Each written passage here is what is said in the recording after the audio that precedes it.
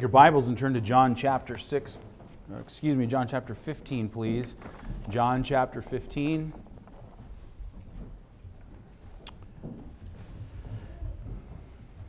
And if you're just joining us this morning or haven't been with us before, Sunday mornings in the 11 o'clock hour, we're working our way through the Gospel of John and the life of Christ. And we are in John chapter 15 right now. And our text verses this morning are going to be verses 12 through 17.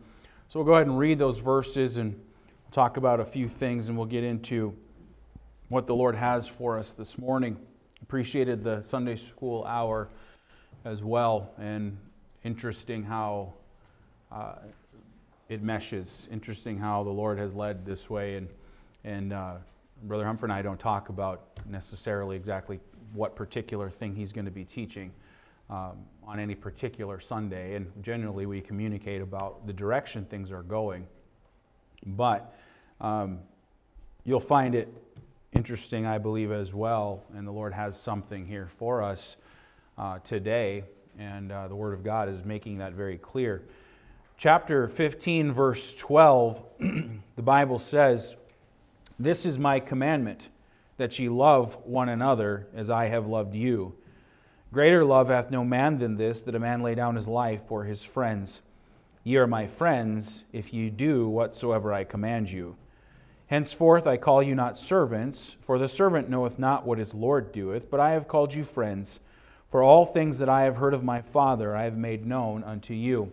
Ye have not chosen me, but I have chosen you, and ordained you that ye should go and bring forth fruit, and that your fruit should remain, that whatsoever ye shall ask of the Father in my name, he may give it you. These things I command you, that ye love one another." John chapter 14 and verse 31 closed with Jesus saying to his disciples, "Arise, let us go hence." And here's the context in which all of John chapter 15, all of John chapter 16 is really encased in. And prior to this, the disciples and Jesus were in the upper room together. Jesus is going to be crucified less than 24 hours from this moment. Jesus is taking the time to invest into his disciples and to teach them, to prepare them for the time when he was going to be gone. And he told them, "I'm going to go away, but if I go, I'm going to come again and receive you unto myself, that where I am, there you may be also." And so, in all of this that's going to happen in the next 24 hours, Judas is going to betray Jesus. Peter's going to deny the Lord.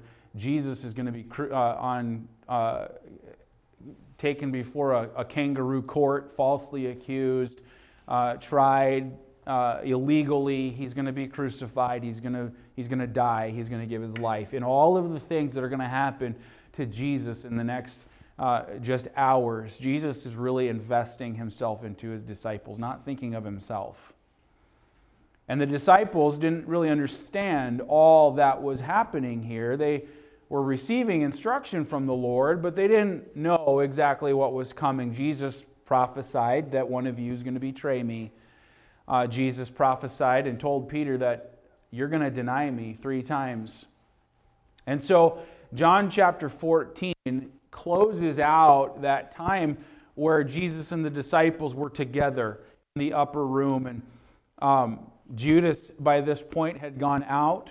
They had observed the Lord's Supper. It's not recorded in the Gospel of John, but the other Gospels do record that for us. And then Jesus uses these words, "Let us go hence." And it implies to us, or suggests to us, that they are going somewhere, and as they are, Jesus continues to teach. Well, if we look at the other Gospels, we find that they're walking or going to the Garden of Gethsemane. And so Jesus is still preparing his disciples for when he would be gone, and he uses this opportunity as they walk to teach another valuable, eternal truth to his disciples, and one that we must learn as well. Last time we said that this chapter is divided up into 3 sections. The first verses 1 through 11 we called a parable. It was the vine and the branches, and it deals with our relationship and our fellowship to Jesus Christ. This second section that we'll consider today is a commandment, verses 12 through 17, and it deals with our relationship to others. The last section in this chapter, verses 18 through 27, is a warning, and it deals with our relationship to the world. Now, like I said, last week we dealt with verses 1 through 11, where Jesus taught them concerning the vine and the branches. He said, I'm the vine, ye are the branches. Without me, ye can do nothing. You must abide in the vine, or abide in me, in order to fulfill God's purpose for your life, and that is to bear fruit. If we are not bearing fruit, we're not fulfilling God's purpose for our life. A branch not producing fruit is good for nothing.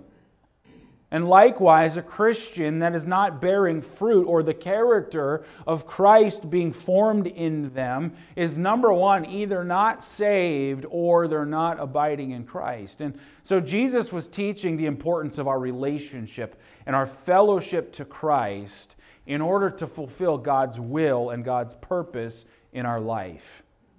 This second section that we're going to consider today is a commandment, the commandment of Jesus. And we see in verse 12 right away, Jesus says, "This is my commandment, that ye love one another as I have loved you." And we're going to talk about that today. Let's pray, and then we'll begin. Lord, I pray that you'd help us with your word today, and or that you just give us understanding. And Lord, I pray that our hearts would be tender and soft to the truth of God. And Lord, that we'd not operate in pride, as was talked about this morning in the Sunday school hour. And Lord, that we would just on purpose, Lord, ask you, Lord, teach me. And Lord, I pray that I would submit and surrender and yield to you in whatever capacity you desire today. That your will is done and that you are glorified. In Jesus' name, amen. Verse 12 gives us the command right away. And the command of Christ here is that of brotherly love. He says, "This is my commandment, that ye love one another as I have loved you." And we're going to get to that command to love others, or brotherly love, in just a little bit. But I want to draw out the fact that the command that Jesus gives here is also contained inside of a statement that Jesus makes. The statement that Jesus makes is, "You love others as I have loved you." The statement that Jesus is making is that I love you, and I want you to love other people as I have loved you.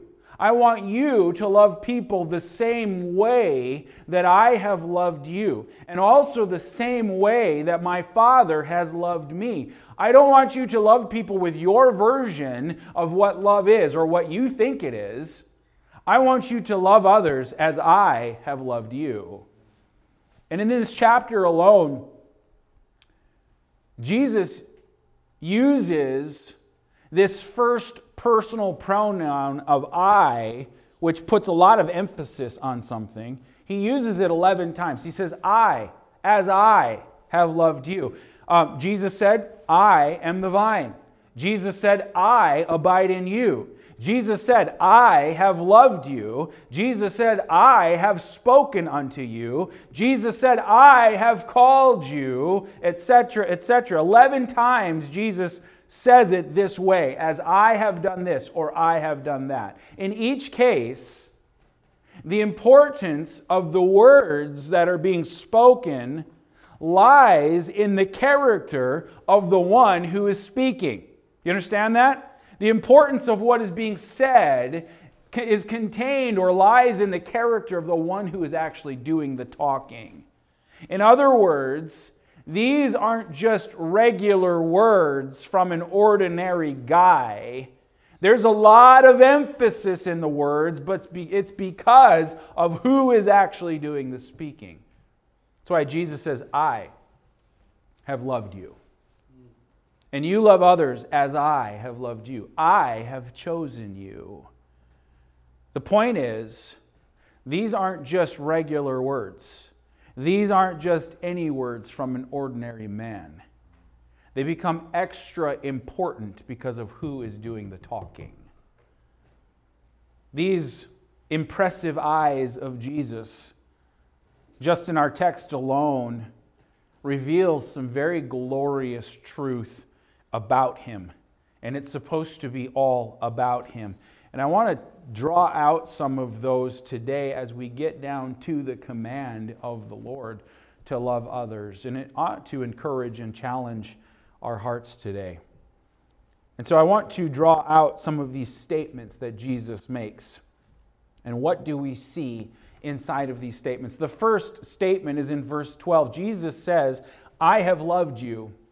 And what we see in the statement that I have loved you is a whole lot of God's grace towards you and me. What we see is grace in this statement. I have loved you. And I want you to think of it for a second, okay? If you're here this morning and you're saved, understand this and remember this and think of this. You, at one point in your life, were alienated from God. You were considered afar off. You were considered not a child of God, but an enemy of God. You didn't have access to God. You didn't enjoy the benefits of God or all that God is. The Bible says that you were sometime afar off. But now you're made nigh to the Lord because I have loved you. And I want you to understand the grace that is demonstrated in this statement of Jesus, I have loved you. Go to Ephesians chapter 2. Ephesians 2 is a great chapter. There's several thoughts in here related to this very principle that we're drawing out. How at one point in our life, we were away from God, afar off from God. But now we can enjoy fellowship and a relationship with God because Jesus said, because I've loved you. Now notice Ephesians 2 and verse 12. The Bible says, I'm in Philippians, so I should get to Ephesians. Hang on a second. There we go. Ephesians 2 verse 12, that at that time ye were without Christ, being aliens from the commonwealth of Israel and strangers from the covenant of promise, having no hope and without God in the world. But now, in Christ Jesus, ye who sometimes were afar off are made nigh by the blood of Christ. Now, contextually, the Apostle Paul is talking about Gentile believers and Jews. And contextually, he's saying, you were without hope and without God. You didn't have God, but you also didn't even have the privileges of being a Jew. And there's a difference between Jews and Gentiles here. And he says you were without Christ. You were aliens from the commonwealth of Israel. You didn't have the covenant of promise, being a Jew. You didn't have hope, and you were without God in the world. But now, in Christ, you that sometimes were afar off are made nigh by the blood of Christ. So he's saying, as Gentiles, in Jesus Christ, you are now brought into the family of God. You are now not afar off anymore, but you're joined. But then notice this, skip down to verse 17. He says, and came and preached peace to you, which were afar off, and to them that were nigh. Verse 18, for through him we both have access by one Spirit unto the Father. Now therefore, ye are no more strangers and foreigners, but fellow citizens with the saints and of the household of God. He says there, because of the grace of God, he came and preached peace to you when you were afar off, and now you're not a stranger anymore, but you're a fellow citizen. And you're of the household of God, he says. He says, you that were afar off are made nigh by the blood of Christ. You that were ignorant of me, and you that walked according to the course of this world, are now following Christ. Go back to verse 1 of chapter 2. He says, and you hath he quickened or made alive who were dead in trespasses and sins, wherein in time past you walked according to the course of this world, according to the prince of the power of the air, the spirit that now worketh in the children of disobedience, among whom also we all had our conversation in times past, in the lusts of our flesh, fulfilling the desires of the flesh and of the mind, and were by nature the children of wrath, even as others. But note this, but God, who is rich in mercy, for his great love wherewith he loved us, even when we were dead in sins, hath quickened us together with Christ. By grace ye are saved. What was the thing that brought nigh those who were afar off? What was the thing that caused him to preach peace unto you when you were afar off? It was God in his great love wherewith he loved us, even when we were dead in sins, that made us alive in Christ. You that were enemies of God are now made sons of God. Now here's the point, and here's the application. We see grace in the statement of Jesus when he says, I have loved you. Because here's the truth. We didn't deserve that God would give us the opportunity to be reconciled to him. We didn't deserve that he would give us the opportunity to hear truth in our life. Wherever you were before you were saved, in whatever state you were in, God in his love and his mercy came and preached peace to you when you were afar off and gave you the opportunity to hear truth and to be drawn to the Lord. You didn't deserve that. I didn't either.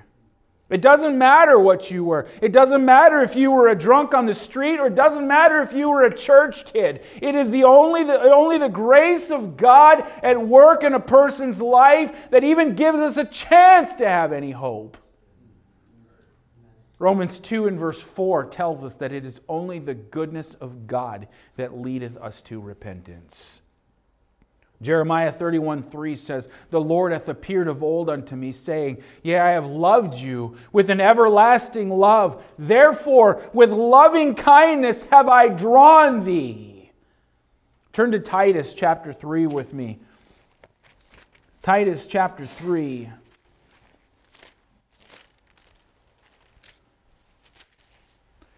And look at verse 3.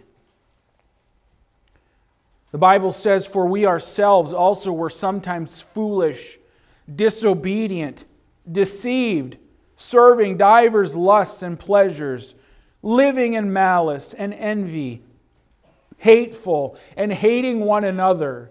But after that, the kindness and love of God our Savior toward men appeared, not by works of righteousness which we have done, but according to his mercy he saved us by the washing of regeneration and renewing of the Holy Ghost, which he shed on us abundantly through Jesus Christ our Savior. Here's how you lived. Here's how you were. But the loving kindness and the love of God appeared unto you, and it was shed abroad on you. Now you can be called a son of God.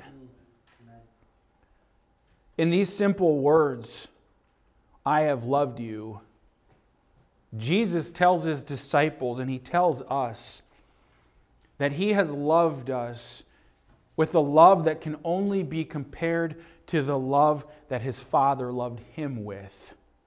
He said back in our text in verse 9, John 15 and verse 9, As the Father hath loved me, so have I loved you. Continue ye in my love. In verse 13, he says, Greater love hath no man than this, that a man lay down his life for his friends. This is the kind of love that God the Father loved the Son with. This is the kind of love that Jesus loved people with. And he says, you need to love others in the same way. Amazing love. How can it be that God himself would die for me? What grace toward us is demonstrated in these simple words, I have loved you, when we were so unlovable and so undeserving. 2 Corinthians 8:9 says, For ye know the grace of our Lord Jesus Christ, that though he was rich, yet for your sakes he became poor, that ye, through his poverty, might be rich. We're rich in Christ. We're rich in our relationship with God through his poverty. What grace, the Bible says. You know the grace of our Lord Jesus Christ in this. So Jesus says, I have loved you. It puts a lot of emphasis on the words that are being said. The second statement, if you'll go back to our text in John 15, in verse 14, is that I have called you friends.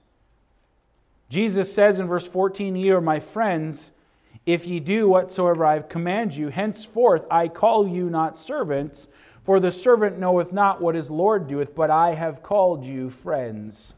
For all things that I have heard of my Father I have made known unto you. This statement, I have called you friends, what we see in that is the friendship of the Lord. We saw grace in the first, I have loved you. I have called you friends. We see friendship here. To be called friends by the one who is God himself is a great honor indeed. Amen? He says, from here on out, you're no more servants, but you're my friends. Why are you friends? Why can I call you friends? Because the servant doesn't know what his master does, but I'm telling you everything that I have received from my Father. Therefore, we are on the same plane. You're my friends. In the Old Testament, Israel was referred to as God's servant. You can read about it in Isaiah chapter 41, Isaiah chapter 43. We don't have the time to go look at it. But Israel was considered or called God's servant. But Jesus now refers to his disciples as friends. But it goes beyond just that. It goes beyond just being on the same plane, same social standing. It goes beyond that. We are more than that when we're in Christ Jesus. In coming to Christ, we've become sons of God, heirs of God, yea, joint heirs with Jesus Christ, the Bible says. The spectrum of distinction between servant and friends and joint heirs is huge. It's profound.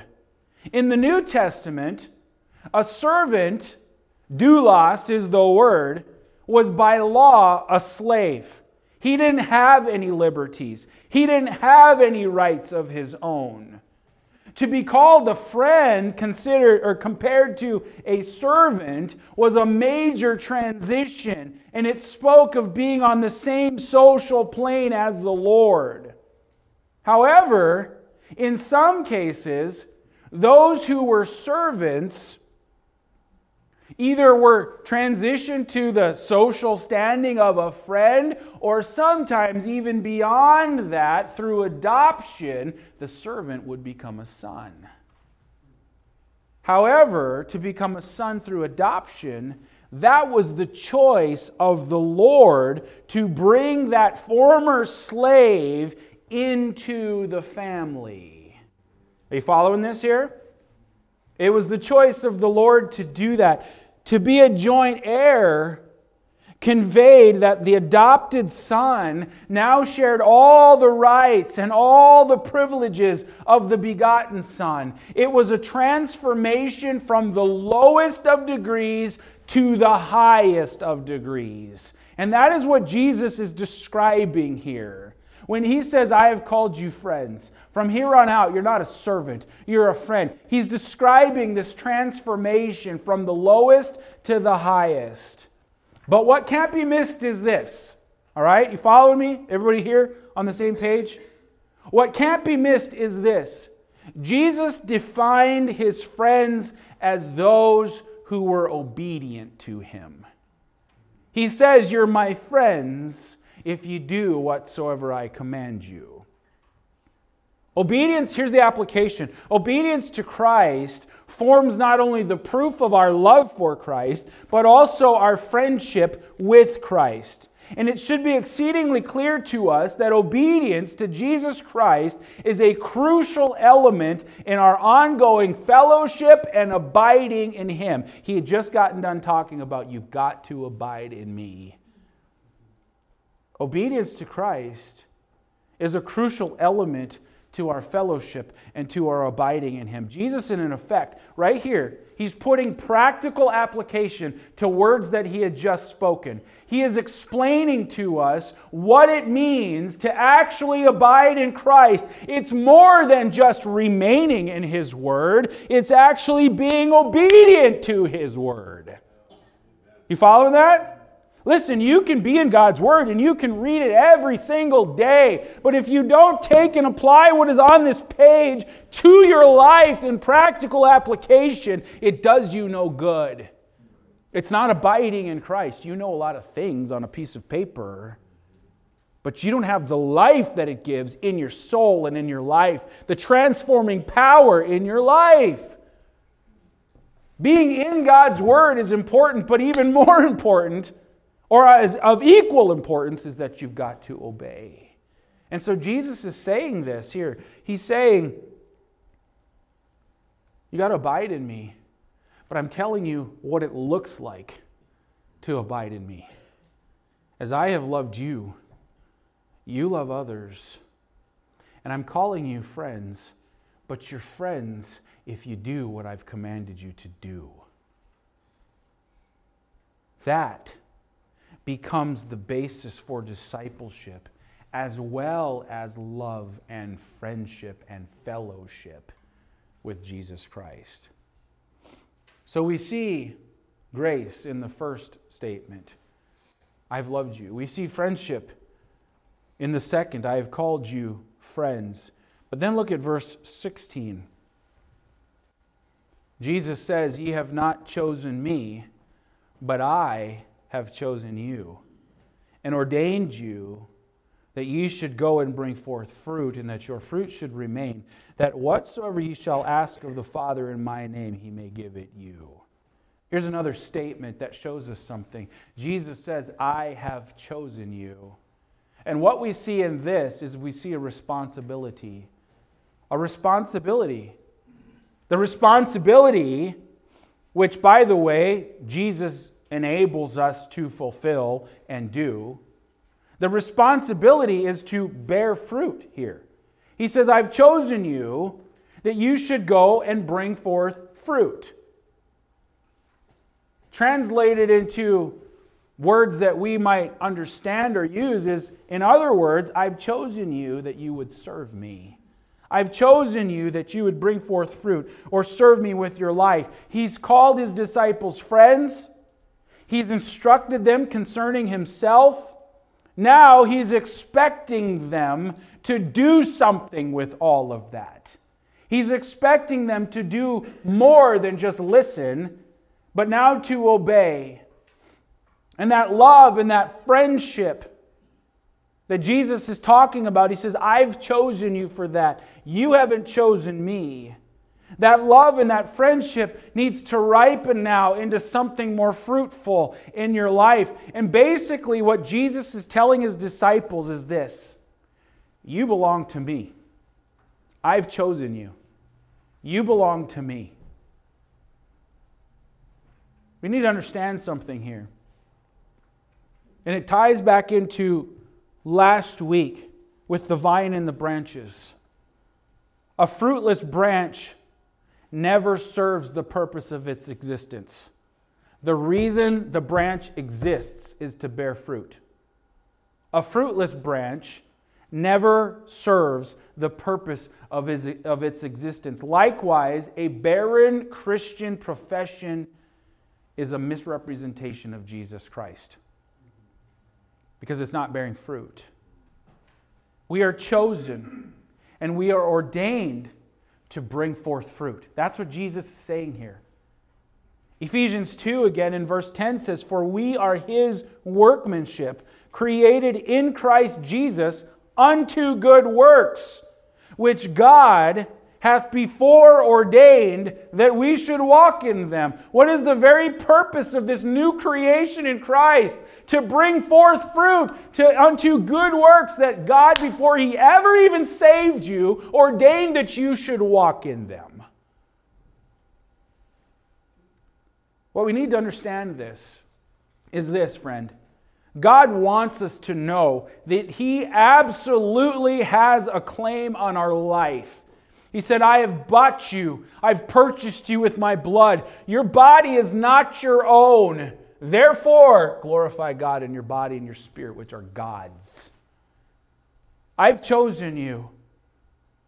I have a claim on your life. He wants us to know that we have an obligation towards Him to serve Him. But He wants us to know even more. The reason is because we belong to Him. But it's not just duty. Let's not be mistaken here.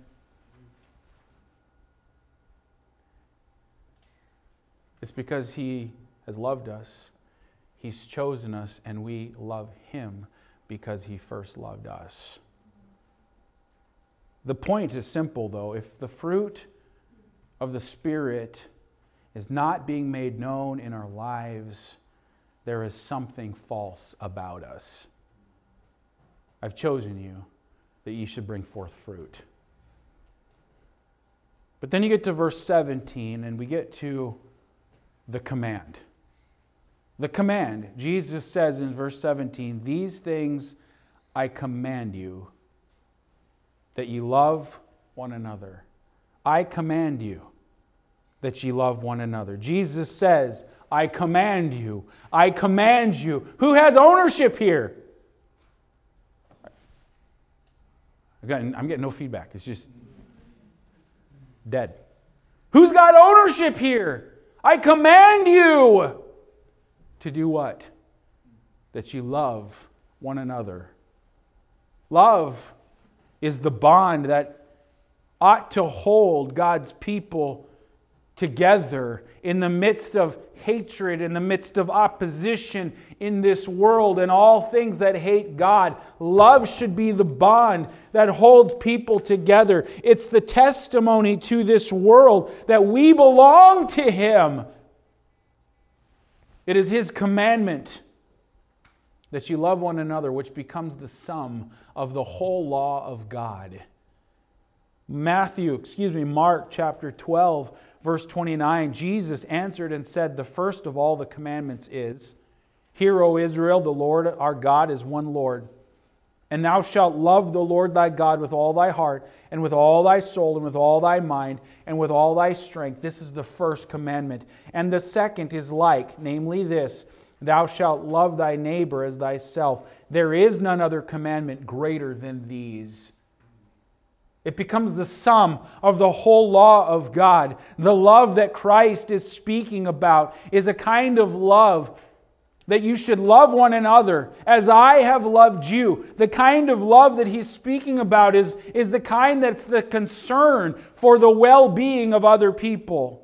It's an occupation with others instead of an occupation with self. This is exactly what Jesus had been doing with His disciples. Jesus is going to go to the cross. He's going to be crucified in less than 24 hours. All of this is going to happen to Him. And not once is Jesus speaking of Himself or thinking of Himself. He's concerned with the well-being of His disciples.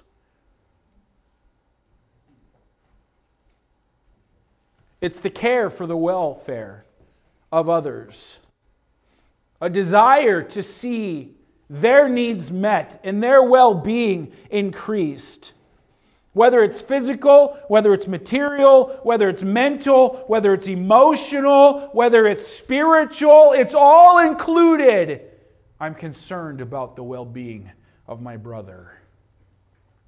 To be so occupied with another person, or to be so occupied with another with the same kind of love that Christ is talking about, is supposed to be the calling card or the real badge of Christianity.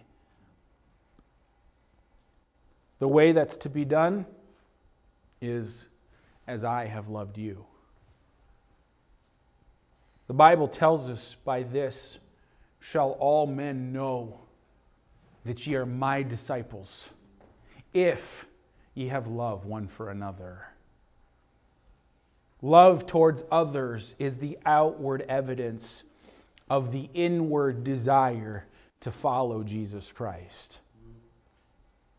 The basis of the evidence that one is a true disciple of Christ is love. Not just any kind of love, but the love that is of Christ, that has been made known to us by Christ. We've experienced it from Him towards us, therefore we can give it to others. What kind of love did Christ have? He said, I want you to love others as I have loved you. What kind of love did Jesus Christ have? First of all, it was a sacrificial and unselfish kind of love. Christ's love for us is understood through His example. Go to 1 John chapter 3. 1 John chapter 3.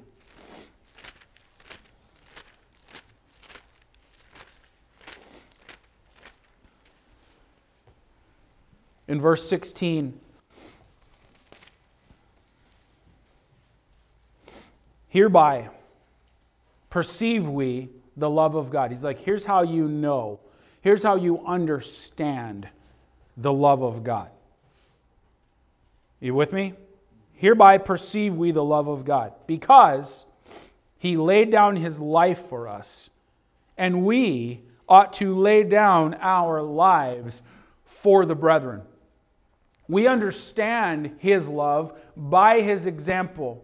We understand the kind of love that He's talking about that we should have towards others because of His example. Here's how we understand God's love for us. He laid down His life for us. And in the same way, we ought to do the same for the brethren. How is it that we know God's love? God loves us because He demonstrated it sacrificially, unselfishly. He laid down His life. Jesus didn't do all of that He did for Himself, but He did do it for others. That is the love that we are to base our love on. And so here's an application. The kind of love that Christ had was sacrificial. It was unselfish. That's the kind we're supposed to have towards others. And let me make it clear, and let me bring it right down to where we live. Genuine love for people doesn't say a bunch of words. It doesn't talk, it acts. Our love for other people is going to be understood in the very same way. Verse 16, we read there, we understand God's love because He laid down His life for the brethren. The last phrase says, here's the application, we ought to lay down our lives for the brethren. So let me ask you the question, how is our love for others proven? How is it understood? In the words, I love you? No. It's proven in the giving of ourselves.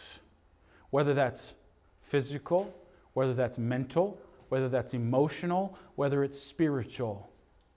The giving of ourselves. And listen, genuine love doesn't have limits.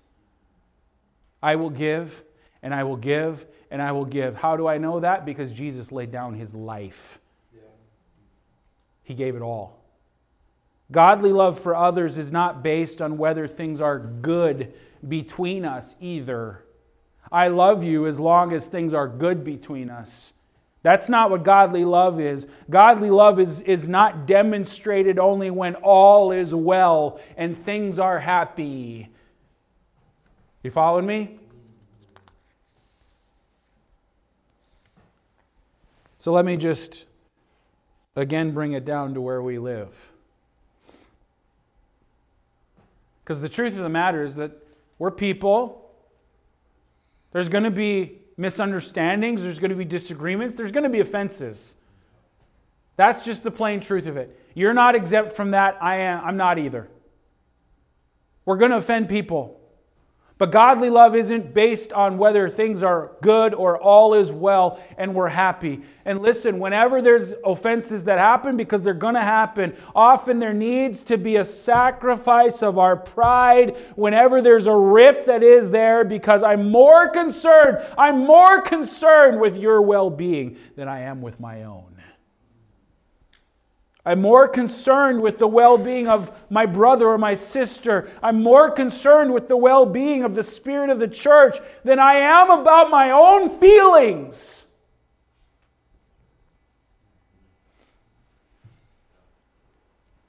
Well, you don't know what they said to me. You don't know what they did to me.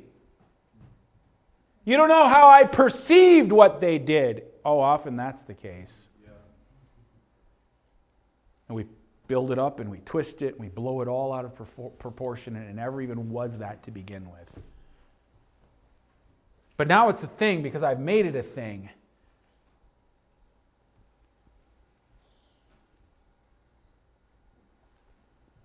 But if we're going to follow the command of Christ, you love others like I've loved you. And sometimes that means you got to sacrifice that pride, because I'm more concerned about your spiritual health, your emotional health, your well-being as a person.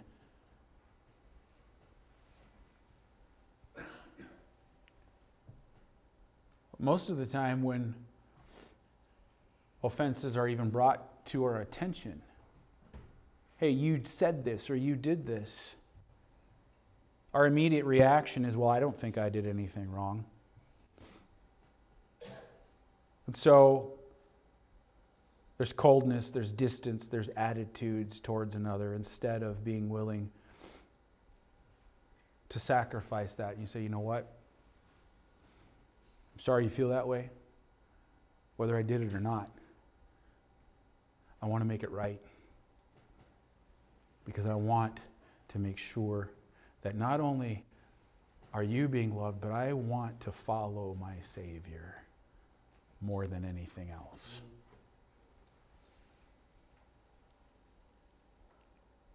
Instead of being willing to sacrifice our pride, though, to talk things out for the sake of following the command of Christ to love another, we want to hold on to that pride. But Jesus calls us to. He calls us to make that sacrifice, because that's what He did for us. And the truth is, this morning, some may need to swallow their pride and be humble and be willing to talk some things out for the sake of loving Christ and loving as Christ did. And friend, when we do that, what Jesus is saying is that becomes evidence that you're my true disciple. Jesus said, I command you to love one another. What is the implication of that? I command you. What if we don't? The implication then is that if we don't and we choose not to love one another, we become rebellious against the Lord Jesus Christ. I command you. It's not optional. Otherwise, we become rebellious against the rule of Jesus Christ in our life. The Word of God constantly exhorts us to love one another. We're in 1 John. Look at 1 John chapter 4, and I'll finish up with this. 1 John 4, and look at verse 7. Beloved, let us love one another, for love is of God, and everyone that loveth is born of God and knoweth God. He that loveth not knoweth not God, for God is love. In this was manifested the love of God toward us, because that God sent His only begotten Son into the world, that we might live through Him. Herein is love, not that we loved God, but that He loved us, and sent His Son to be the propitiation for our sins. Beloved, if God so loved us, we ought also to love others. No man hath seen God at any time. If we love one another, God dwelleth in us, and His love is perfected in us. The Word of God exhorts us to love one another. Verse 7 tells us that love is evidence of a new birth. Let us love one another, for love is of God, and everyone that loveth is born of God and knoweth God. Love is evidence of real salvation, evidence of a new birth. Verses 8 through 10 show us it's evidence of us knowing God, having fellowship with God. Verse 8 says, He that loveth not knoweth not God, for God is love. In this was manifest the love of God toward us, because that God sent His only begotten Son, that we might live through Him. Herein is love, not that we love God, but that He loved us and sent His Son to be the propitiation for our sins. It's evidence that we know God. Verse 11 tells us it's evidence of appreciation of being loved of God. Beloved, if God so loved us, we ought also to love the brethren. I appreciate what God has done for me in His love toward me. And then verse 12, love is evidence of maturity in our Christian faith. If we love one another, God dwelleth in us, and His love is perfected in us. What's the point? The point is that godly love is an evidence of discipleship. And it's different than fleshly kind of love. Fleshly love is unstable. It changes as attitudes and circumstances change, but not God's love. And we come to the end, and we've got to ask ourselves a question. Can we honestly say that we love others as we should? Can we honestly say that we are loving others like Christ has loved me? If I want to be all that He has saved me to be, then I need to be obedient to this command. I command you, love one another. We need God's grace in order to be obedient. But here's the great part. He provides it. He gives it. And He enables us to do what He has commanded us to do. Amen? What a great God He is. Let's pray. Heavenly Father, Lord, use your word. And Lord, give us your grace to be obedient. Give us your enabling to fulfill our purpose, the thing for which you give us life. And Lord, this morning, if there are issues that need to be dealt with, or attitudes of the heart that haven't been resolved or changed towards one another, Lord, I pray that you, through your Spirit, would draw to bring about a soft and a tender response. Lord, may there be a heart to be obedient, to obey the command, to not be in rebellion. Lord, when we consider what Christ has done for us, Lord, how could we not have appreciation in return? Say, Lord, I'll do whatever you want me to do. You've done everything for me. And the obedience and the command that Christ is asking of His people is not one of a slave, but one of a friend that willingly, gladly, yieldedly obeys. Lord, give us your grace to do that. In Jesus' name, amen.